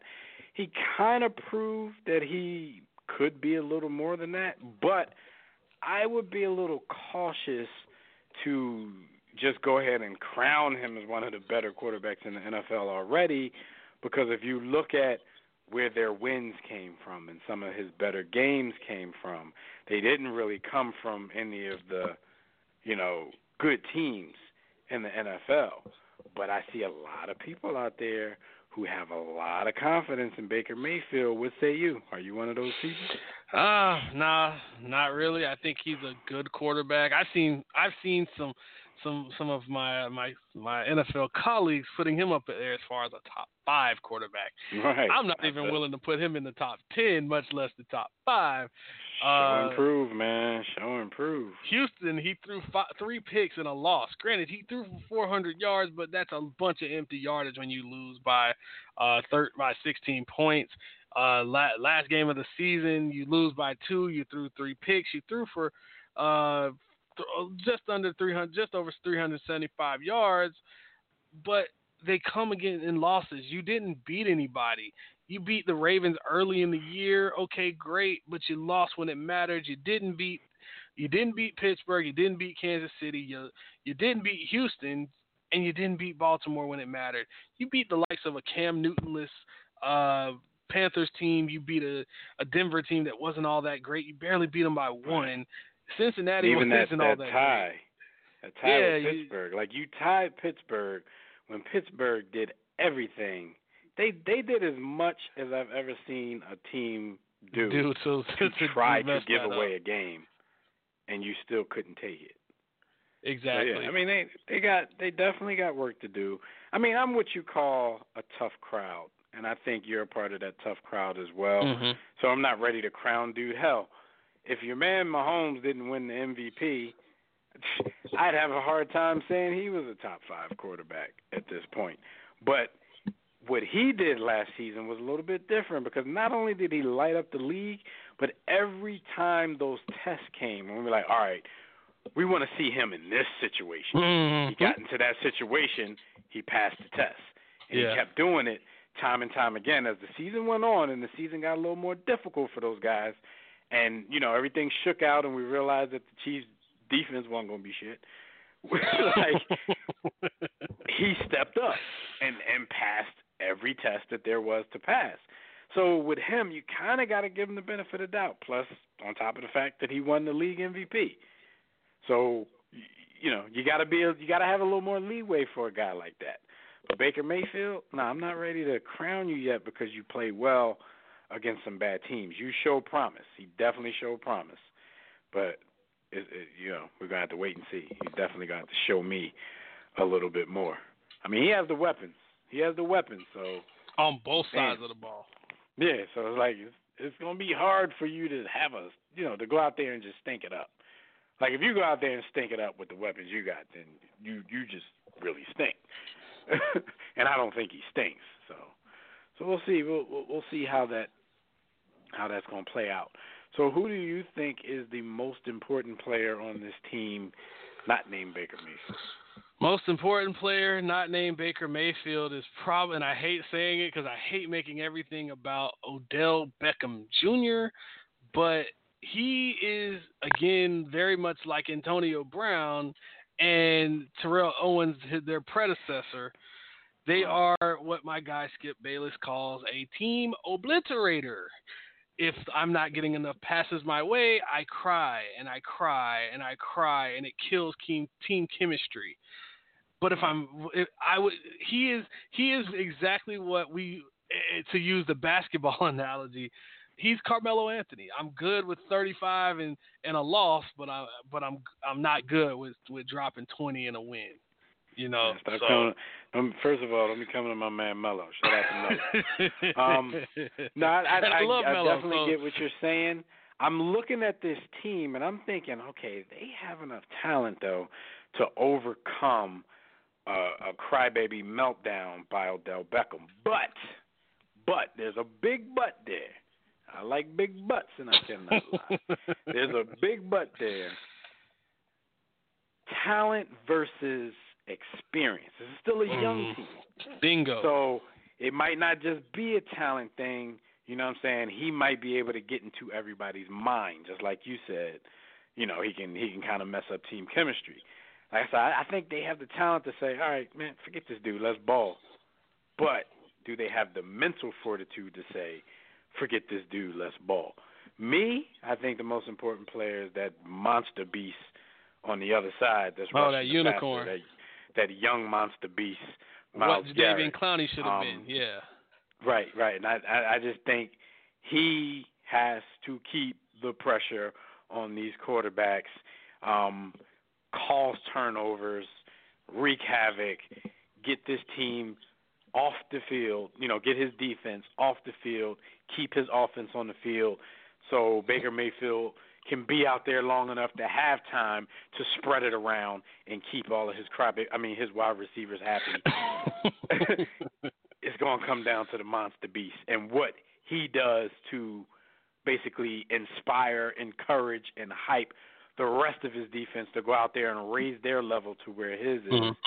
And they got the pass rush offense on the field. That's the key, man. You gotta have him out there wreaking havoc so you can keep the offense on the field, because you do put Baker Mayfield in a situation like we praise him, we envy him, like, oh, he has so much talent. But it's difficult massaging egos. It's difficult feeding all of that talent. So they need as much time on the field as they could possibly get. So go ahead out there and get a monster beast. Not sure if you saw the preseason game against Tampa, and yeah, they lost 12-13. But did you see how Jameis was? And it's a preseason game, but they were not acting like it was a preseason game. Usually, you don't chase quarterbacks like that. Jameis was running for his. It's usually a gentleman's agreement. Don't hit the quarterback. Yeah. I mean, they was like, I got on the red jersey. Well, at least I'm supposed to. They were it's kind of red. Jameis around. I mean, they were Tampa red, red, orange. Yeah, I mean, it was bad, and I'm like, man, if this team looks like this, and I know Tampa's offensive line isn't that great, but boy, oh boy, I have to see this team after a bye week, week 8, and early on I was talking a lot of garbage when I first saw that schedule, and then I'm like, the further along I keep seeing little things like that, it makes me like really kind of worried. All right, best case, worst case, overall prediction. Best case scenario, this team finally breaks the curse and makes the playoffs. Wild card. Yeah, wild card. I'm not talking about you guys. We're sneaking in. We're sneaking in because the Steelers they're going through their issues. The Bengals are the Bengals. I mean the Bungles. And do you really trust a quarterback that runs more than he throws? I don't. But so it's made for them to get in. And you know what though? I take that back for it. Best case for them is to win the division, because I think it's possible because of the struggles of the other. Like when I said wild card, I had to sit back and think for a minute. Like I'm not overly impressed by any other team in the division. So, it could be, the hype could be kind of warranted if they could put something together. Like the Steelers don't scare me. Yeah, the Ravens don't scare me. And the Ravens scare me defensively. They scare me. They scare me defensively. But yeah. I mean, that's always going to be their identity. But I look at schedule, and when I look at schedule, I see Tennessee. I see the Jets. Now the Rams are the Rams, and we'll see what that is, what kind of Super Bowl hangover they have. But then you get the Ravens, the 49ers. I'm not scared of the 49ers. The Seahawks are at home, so Seattle has to travel from West Coast to East Coast, and it's a 1 o'clocker. The Super Bowl runner-up is usually ass, except for those rare occasions when the Patriots lose in the Super Bowl. Yeah, and, they're right back at it usually. Yeah, and then we just go run ruckshot against everybody. For me, after when they see the New England, that's when it gets ratcheted up a little bit. It's New England, Denver, and Buffalo. Very good defenses. You get Pittsburgh, Miami. I'm still, the verdict is out on that defense still. But then you get a bit of a relaxer with the Bengals, and you get them at the end of the year. But you get the Cardinals and the Ravens smushed in there. So this team could easily win the division. This schedule's not bad. There's only a few teams that actually scare me on this thing. Yeah. All right. So for me, and prediction is 10-6. 10-6. That's exactly where I was going. I was going to go 10-6.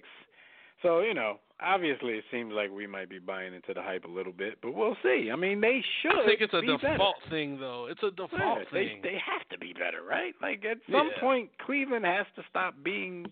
They have to stop browning everything up. Yeah. And at some point, you're gonna have to break through and do something, amazing for that city. How amazing? I don't know. But a playoff berth is not too much to ask. And I'm pretty sure the city will be ecstatic just to be able to play into January. So I'm What is your 10-6 worst as case well. scenario for this one? Because it could Worst get case, very worst bad. case scenario is, they have that talent, ego, meltdown. The chemistry is destroyed. I mean, because we talk about Odell Beckham a lot, but they got a little bit of a firecracker at the quarterback position too. He doesn't really pull punches. He doesn't really hold his tongue. You rub the wrong person the wrong way, you can have problems. Like you said, you can have this is a powder keg waiting to just be ignited. Yeah. So, worst case scenario could be they have problems like that, and then they just brown the whole thing up. But I'm thinking at worst, the is team Freddie Kitchens shouldn't gone go if that anything happens? less than 7-9. 7-9 floor, 10-6 maybe the ceiling. Okay, I like that. What was your question? Not bad. Does Freddie Kitchens is he gone if that happens because he can't control his locker room? Phew. I don't see why he would get a long leash. I mean, because it's going to look bad if he does, considering, what happened to my man out there, because, all the black people are going to cry Yeah, foul. Chris Wilkes, yeah. Yeah, if something, Or Steve Wilkes, Steve Wilkes. Yeah, no, I'm talking about even in Cleveland with Hugh. Oh, Hugh didn't get that long yeah. of a leash. Steve Wilkes, he got disrespected more than anybody in NFL history, in my estimation. They didn't give him anything to work with, still fired him. But no, if Kitchens gets, if they have a meltdown with the expectations, and Hugh didn't have that long of a leash during what was supposed to be the rebuild, then there's going to be some fairness, some equality issues that's going to come up. But that's not me saying Hugh probably didn't deserve to just go ahead and get the boot, because I don't think Hugh proved enough in his prior stop to even warrant getting another job that quickly. But yeah, keep that quiet. I can't say that in front of our peeps. All right, so let's move on. In this episode too, we're just gonna do these two divisions, the AFC West and the AFC North. So our next episode, we're gonna do two more. We might flip it over to the NFC. We'll see. You guys will see when we come back. But let's finish this division out, because I want to go off schedule a little bit and bring up a topic to talk about at the end after we finish the division. So let's go to the Pittsburgh Steelers, who finished last season at 9-6-1 and missed the playoffs. I think a lot of people were a little surprised by their late season collapse. What did you think this team did in the offseason? What grade would you give them? They addressed issues that I really liked that they did. Devin Bush, great job. Dante Moncrief, great job. Mark Barron, great job. Steven Nelson, great job. Antonio Brown, great job. Get rid of him. Le'Veon Bell, you didn't relent and give a running back big money. Great job. Justin Lane, corner. Dante Johnson, wide receiver, great job. I mean, Benny Snell, you go get somebody to help James Conner. These are all good things. What about the contract extension for Big Ben? It was going to happen regardless. You're like, you got to keep your quarterback happy. Okay job. I give this a C+. You didn't get any superstars, but you got rid of you cut a little meat off the bone that was kind of going a little bad. Told you, man. You're tough crowd personified, man. You're worse than me. You ran off like 8 things and said great job, and then was like, I give him a C+. Yeah. I know in your other profession, teaching, students probably like, damn it, what do I have to do? I'm a little lenient there. A little bit more lenient. But when it's an NFL team that makes millions of dollars to make smart decisions and they don't,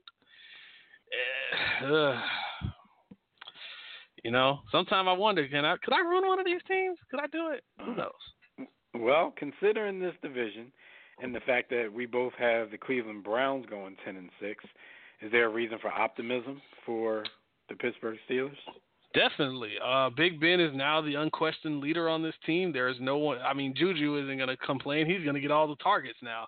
And he was humble in the beginning, and now you get to help develop guys like James Washington and Ryan Switzer, who are very good receivers.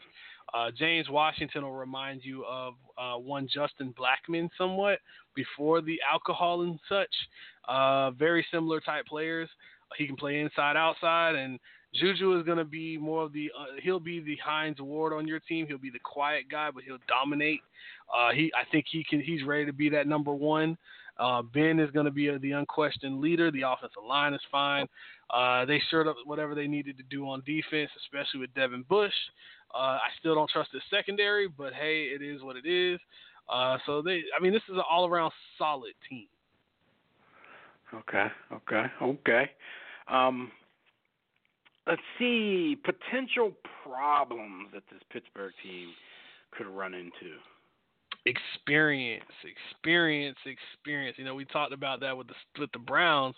We said talent over experience. Well, this one's just really this is all experience because you have very young guys stepping into big roles. I mean, Dante Moncrief is a number 4 receiver for you.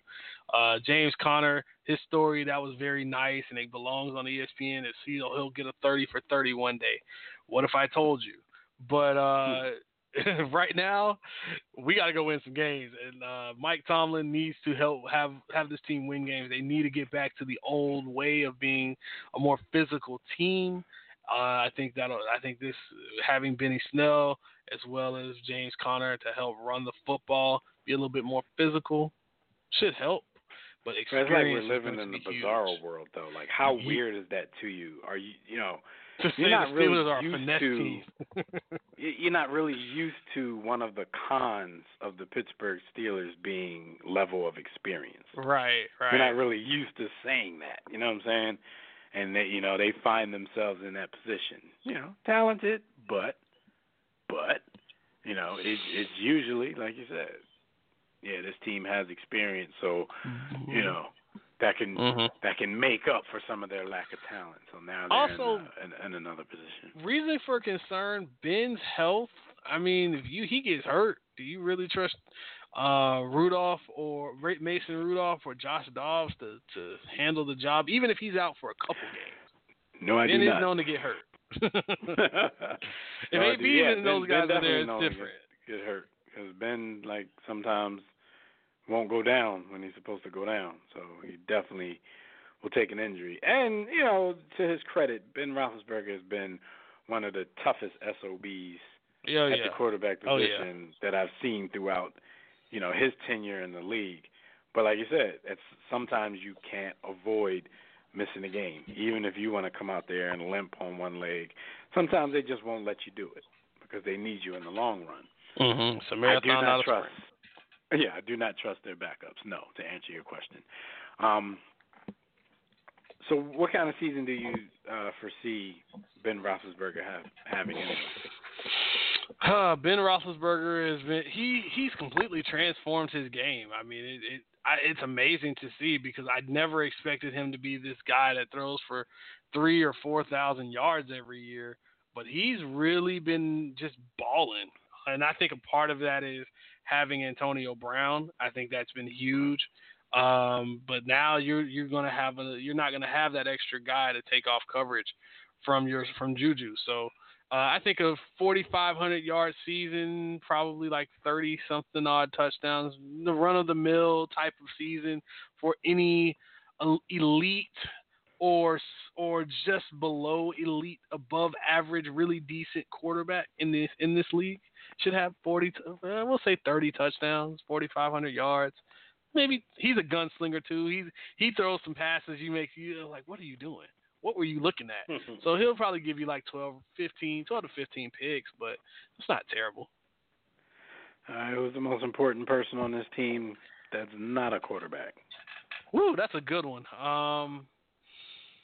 Man, I don't have Antonio Brown to give on this one, so I would say James Conner because they have to establish a physical run game and be a physical team. This is not your father's Steelers where they just pound it, and then the defense just goes to work. This is a finesse team, but he's gonna now be the heart and soul of this offense. I mean, you got to run the football, and no Le'Veon Bell there to back you up. So you wanted to be the big dog. So now you are the big dog, and now we'll see what happens. All right, I will go with you on that one. I do have a burning question here, and it's different from the one I've been asking the whole episode. It's not about their offensive line. This burning question is more on the defensive side of the ball. The defense, like we talked about the bizarre world that we're living in when we're thinking like, oh, man, these Steelers don't have a lot of experience. That's what I think about the defensive end. You know, I think they're pretty much unproven. So they basically have to prove that they can get that chemistry together.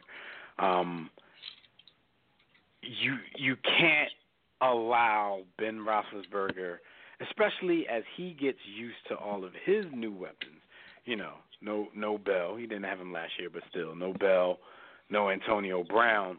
You don't want this team to get into shootouts every week because, you know, I got a feeling that all of those won't particularly go their way.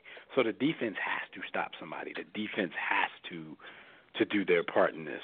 And I'm not saying that they can't do it, but it's a concern. It's a burning question of mine because we haven't seen it yet because of so many new additions at those important positions. You got a burning question? Yeah, this defense. You allowed and this is the crazy part in this is they were sixth in the league in total defense in yards per game, which is a stat that's completely meaningless in today's NFL. But they were sixth in the league, allowing 327 yards a game. That's unheard of. That's like a very bad defense in yesterday's NFL. They allowed 22 points a game. That's not terrible.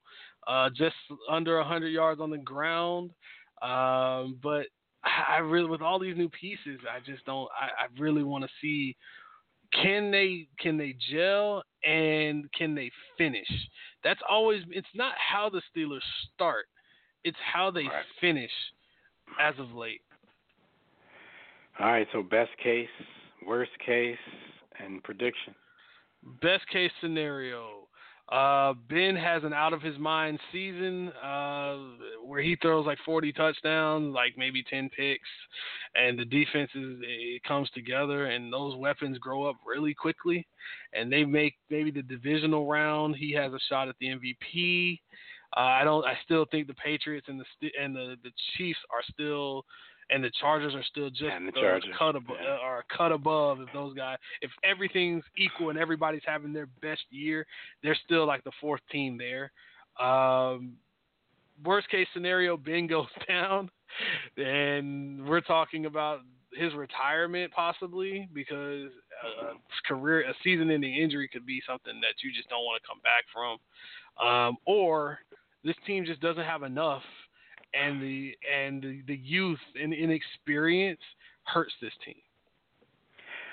All right, I think best case scenario. And 11-5. Sorry. Right, best case scenario. Ben stays healthy. His team could possibly be a 12-4 team if, like you said, Ben can grow those guys up sooner rather than later. Worst case, not even worst case. It's kind of like middle case scenario. Ben misses a game or two, which he usually does, or plays hurt throughout the entire season. That could maybe drop them to 10-6, 11-5. I think I'm going to lock them in around 11-5, and that might be, I don't know. From what I'm thinking, it could be a game generous. Worst case scenario, of course, it's the health of your aging quarterback. I don't even have a record to go with the worst case scenario. They just need to stay away from the worst case scenario. Yeah. 3-13, 2-14, first pick overall. What if they got Tua? Oh my God! I don't even want to think about that. That's all right. So last but not least, last year's division winner, the Baltimore Ravens, who finished the season at 10-6. Like I said, won the division, got into the playoffs. A lot to talk about with the Ravens. Off-season grade. What do you see? Oh man, this one's easy. For me, I give them a solid C plus. I'm not into giving teams like these just awesome grades for doing things that they're supposed to do. You go pick up Mark Ingram to help out this secret offense. Yeah, you go get Mark Ingram and you help out this secret defense that we've been hearing about. You go get Earl Thomas at the back end of his career. That's good. But you let go of C.J. Mosley. Granted, he wanted a lot of money, so I'm okay with letting him go. You never pay big guys, big middle linebackers like that. Terrell Suggs, that's a guy you keep. You figure it out. Figure it out, guys. Come on. And Eric Weddle, another guy, you figure it out. You bring in Hollywood Brown. Wow. We're going to keep somebody, Antonio Brown, someone in the family is going to stay in this division, I guess. But he's already injured. Miles Boykin, I actually like him. I hope he has a good season. Justice Hill is the guy I can't wait to see because he's the yin to Mark Ingram's yang, and he's going to be that complementary piece. He's that quick twitch guy in the backfield. And Trace McSorley, I can't wait to see what they do with him. Please don't learn from RG3, please. Give him a C+. Reasons for optimism on this team. As usual, defense.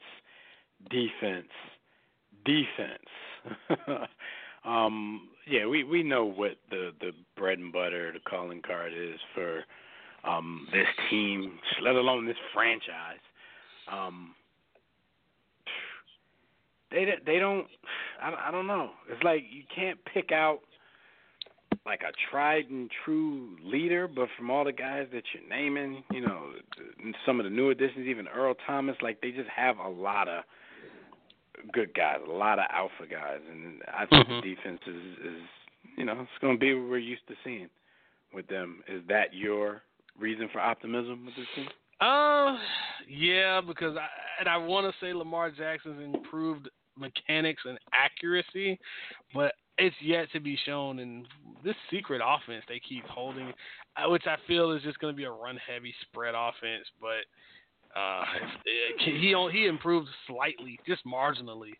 I'm hoping that he has, because can you really be a run heavy? Michael Vick even was a better passer than he was even at this point in his career. 58% passer, and he averaged being a 57% passer in his time at Louisville. So not that much of an improvement. Yeah, you're kind of like everything you read and everything you hear about Lamar Jackson, like they're praising the way he runs. Like that's when you're getting into that dangerous territory as a quarterback. And like you said, even though Mike Vick was even a better passer than him at this point, like those is reminiscent of that time though. Like every time you heard somebody praise Mike Vick, they were talking about what he did last night with his feet. That's dangerous. You're a quarterback for a reason. Like you got to start slinging that thing, and being especially when they protect you the way they do. Right. So, most important player on this team who's not a quarterback. Earl Thomas, safety, free agent. He's gonna bring a different type of discipline. Let's just be real. He still might be the best free safety in the league. To the fact that Seattle, they effed up. I'm just gonna call it the way it is. They effed up real bad. He was the leader of the Legion of Boom. Yeah, you had Richard Sherman, who was the talker. When you have your boys with you, you got one dude that's the talker, and then you got one dude who's he's just bigger than everybody else. So when you get out the car, oh, don't mess with that guy. Earl Thomas is that small dude that, he'll mess you up, but he's real quiet. He gets all the chicks and all that. So he's that guy. He's the real leader, but he's the alpha dog of the group, but he says very little. And I think he's going to lead by example with this team, and he fits this culture perfectly. Right.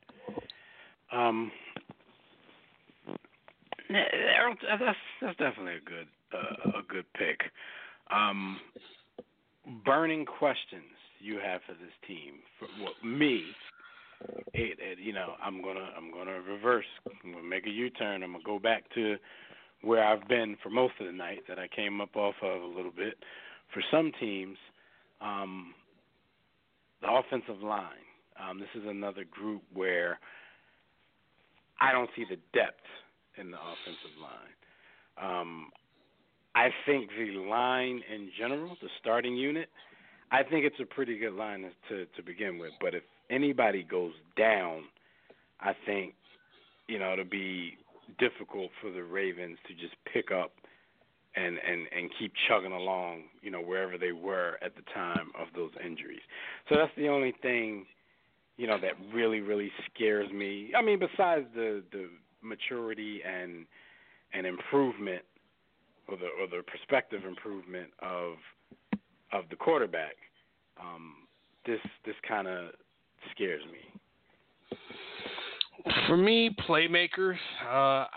Who's gonna make plays on the perimeter? They put a lot of their promise into Marquise Hollywood Brown, who already had Liz Frank surgery. That's not good. A speedy, small receiver. I mean, I compare him to Deshaun Jackson, right? So what do we know that Deshaun Jackson did early in his career? He beat you deep. He put him on kick returns, punt returns. But can you put all your chips in the middle of the table and say he's our guy? Who's the next guy? Who's my reliable guy that's gonna make a catch over the middle when it matters on third and 6, and I need 7? Who's gonna be that guy? Who's gonna make Lamar Jackson better? Because you can't throw it deep every play. Who's that guy? And I haven't identified that guy. Is it Miles Boykin? I don't know. And I think and Lamar Jackson is a big piece of that, because his accuracy as a quarterback, his mechanics, his fundamentals, which Greg Roman has been quoted as saying that they need a ton of retooling. He didn't fit the NFL game. He was a backyard quarterback. He is the prototypical he played football because he was the best athlete on the field. He could out-athlete people. Well, this is the NFL. There is no out-athleting you. Everybody's good. Everybody's fast. Right. All right, so best case, worst case prediction. Best case, Ravens, they win the division. Lamar Jackson is serviceable enough. This offense, they take this so-called secret offense where they're running the football, pounding ground, and they take it old school. And I guess they go triple option like Georgia Tech from years and years ago. They take this offense all the way to a division win. The Steelers fall off a little bit, and they take the division crown. They lose. They get there, and they lose in the second round of the playoffs to some team in New England, more than likely. Worst case scenario, Lamar Jackson gets hit one too many times, and well, you got Trace McSorley or RG3 being your quarterback, and that all bets are off. And the defense can only be on the field so long, so that could be just a disastrous season. Right. And 12-4 is the record. 12-4. I think best case for the Ravens this season is to sneak in with a wild card at maybe 10-6. Where I have them, I'm fighting between 8-8, 9-7. I think I'm going to say 8-8 for the Ravens this season and no playoff appearance. But we shall see. That's why they play the games, man. On paper, things look a certain way, to me at least, but that is why they play the games. So that is your preview for the AFC West and the AFC North. Before we get out of here, though, man, we have to talk about the news that broke this week about Andrew Luck. And you will hear us talk about it even more when we get to that division and actually do our preview on that division because you're not going to be able to talk about it without bringing him up. Mm-hmm. But we had to give, we'll go out on a few minutes of giving our thoughts about, what happened. And if you've been living under a rock, Andrew Luck, at 29 years old, has announced his retirement from the NFL. He was dealing with some more injuries, calf and ankle, I believe, and this time a few days, basically a week from the start of the season, a season in which this team was projected to be a top 3 to 4 team in the AFC. I was scared of this team. And a contender, he calls it quits. So that's when, you look at things as he walked off the field because he was standing on the field for the preseason game. And, there wasn't an announcement or anything, but, you know how social media works and everybody's at the game with their phone. And as the news started to spread around the stadium, the fans started to get a little agitated. So when he walked off the field to some boos. Now, what did you think? What do you think about his decision to retire? And then what do you think about the treatment that he got from Indy fans as he exited the field? As far as the decision, I respect it. At the end of the day, fans. First off, fans, I need you. Baltimore. I almost called them the Baltimore Colts. Boy, I'm a historian. Indianapolis. You've been blessed. You had Peyton Manning, and followed it up with Andrew Luck. Within 3 years of having him, you got to the AFC title game. Okay. This man was a godsend, right? I mean, he had nobody around him, and he still balled out. Virtually for 4,000-yard passer every year of his career for the most part. He's done everything he can, and with what he had. And if you've ever been on a sideline for a football game, I don't care if it's high school, college, or the NFL, if you've ever seen a bone-jarring hit, you have to be a little bit psycho to actually play this game. I'm just going to call it the way it is. You have to have some screws loose to play this game. And to boo him for saying, man, I don't enjoy this game anymore. Man, that sounds like Michael Jordan, didn't it? I don't enjoy this game anymore. Right. I mean, but as fans, we get spoiled like that, and we're used to everybody being such tough guys.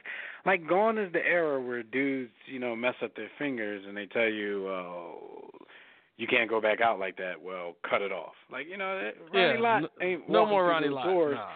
And as much as we revere stories like that, the bottom line of it is it's stupid.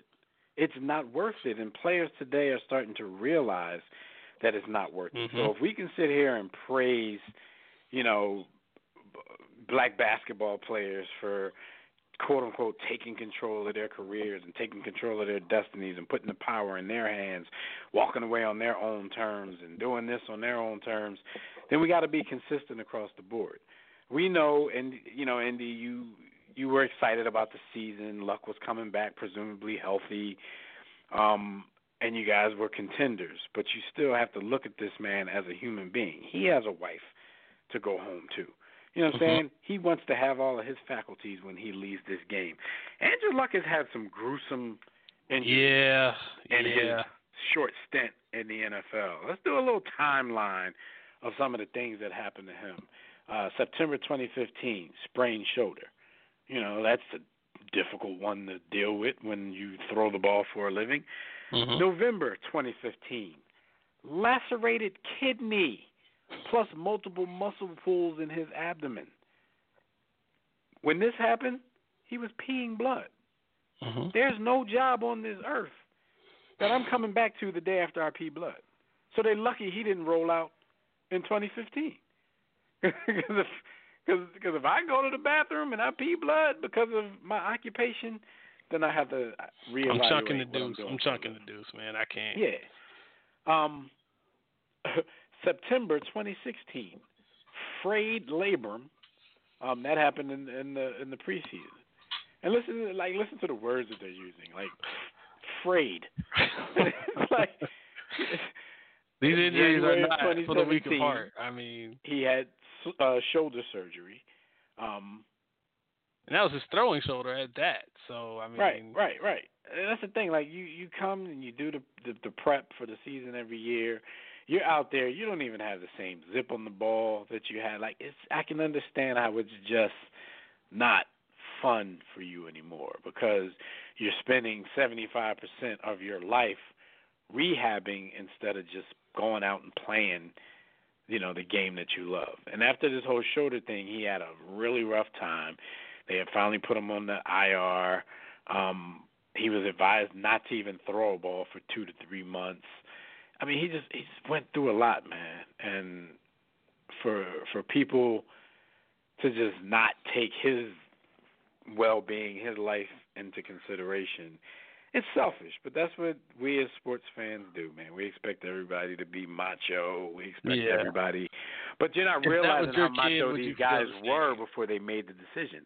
Like, we don't realize until you sit back and read and sit back and think of what Gronk did play through, of what Andrew Luck did play through. We're only looking at what you're not willing to play through, and you're going. And what injuries weren't reported, because there are so many injuries that we don't hear about. I mean, there's probably been a concussion in there somewhere at some point that I'm good. Right. Somewhere along the line. And for me, I've been a big Andrew Luck fan from day one. Me too. Very much. I think he's one of the top quarterbacks in the league, especially coming into this season. So, yeah, of course I'm upset that I don't get to see him play, but it's not the type of upset where I'm going to take it out on him. Like, I've heard people call him a quitter. You've heard everything in the past week, but you have to respect somebody. And I don't normally say names, but Doug Gottlieb got me. He was the one. Yeah. I don't know if you saw that tweet where I saw it, and I saw Troy Aikman go at his neck. Yeah, Troy Aikman lit right into him. I mean, it's crazy to think, especially for a guy that transferred out of Oklahoma State for credit card fraud, but we're not going to get into that. That's what we do, man. We live in a judgmental society, man, where everybody's better than you. Yeah. Whatever. But I don't know, man. It's just crazy. But like I said, we will talk more about this. Where does he rank? And I know as we get out of here, where does he rank among for all time, despite his short time? I mean, he only played for 6 years, but 23,000 yards, 171 touchdowns, 83 picks, 60% completion, a 53-33 record. I know we're not talking Hall of Fame or anything, but where does he rank for you as far as among the really goods, the really greats, what with the body of work that we've seen so far? I mean, that's definitely an impossible question to answer. Talent-wise, come on, man, he's one of the most talented quarterbacks I've ever seen. The injuries made his last few years up and down, but even as people criticize his last few years, even him, you look at the numbers, even like, Andrew Luck had a damn good career. I'm seeing people calling him a bust because, he ended up calling it quits after 6 seasons. But I don't know, man. Like, you look at he's done more in this little bit of time than a lot of people that we hold in high regard. Only one losing season, and that's only due to injury. So, I mean, the man went 11-5 for 3 years and went from wild card to divisional to, He took the team from 2 and 14 to 11-5 as a rookie. But there's a lot of people out there who title game. There's a lot of people out there who still refuse to give him his respect. Yeah. Like, I've literally seen a few people on social media this week say that Andrew Luck is garbage. The guy that went behind him is a backup to a guy that might not even be as good as him. Right. So, it is crazy. People are going to say what they're going to say, man. Mm-hmm. But like I said, I respect the move. You know what I'm saying? I respect the fact that he wants to be a whole human being after playing this game. He's a guy who's made a lot of money, about $97 million. He's well educated. He may have some other things that he might want to do. And he's in a position right now where he can still do them. He has the capital to do whatever he wants to do. He still has the brain capacity to do what he wants to do. You know, and calling it quits at this moment, he'll still be able to walk. I mean, like I said, we love the tough guys from back in the day. We love the Earl Campbells. But Earl Campbell, at this point, when they try to trot him out there at Texas, it takes him like 45 minutes to walk to the middle of the field. And that's exactly not the quality of life you want to enjoy. So it's a different time now. And guys are making so much more money, they have the power to make these decisions, man. And I'm not mad at them. Like, as a fan, of course we want to see him play, you know, because I think he had a whole lot more to give. And I was just waiting for him to prove that he was one of the greatest. And, you know, that may not happen. There's some conspiracy theorists out there who think he'll rehab for a couple of years and come back. But we'll see. We'll see, man. But shout out to him. He's still one of my favorites. All right, man. We got to get out of here because the clocks are ticking. So we will come back to you guys in the next episode with 2 more divisions and our series, our NFL preview series for 2019. You can catch everything we're doing at warroomsports.com.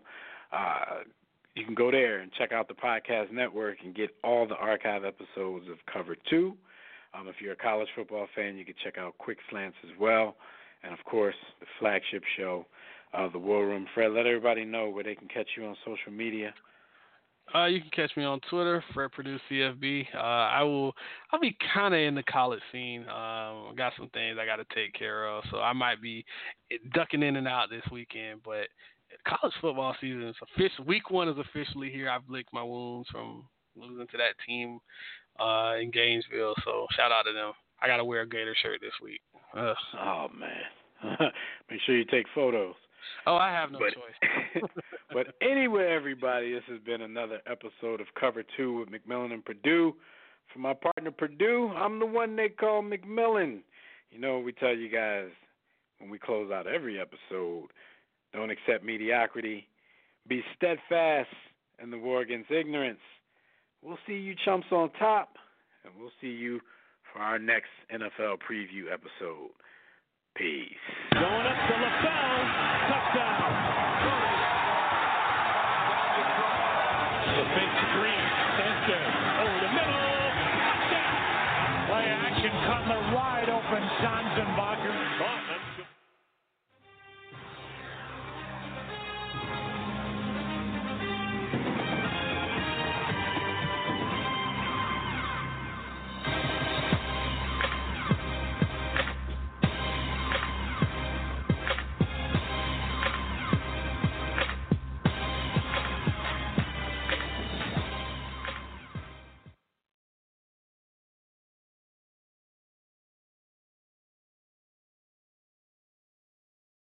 War Room Sports, www.warroomsports.com. What? Ain't no more to it.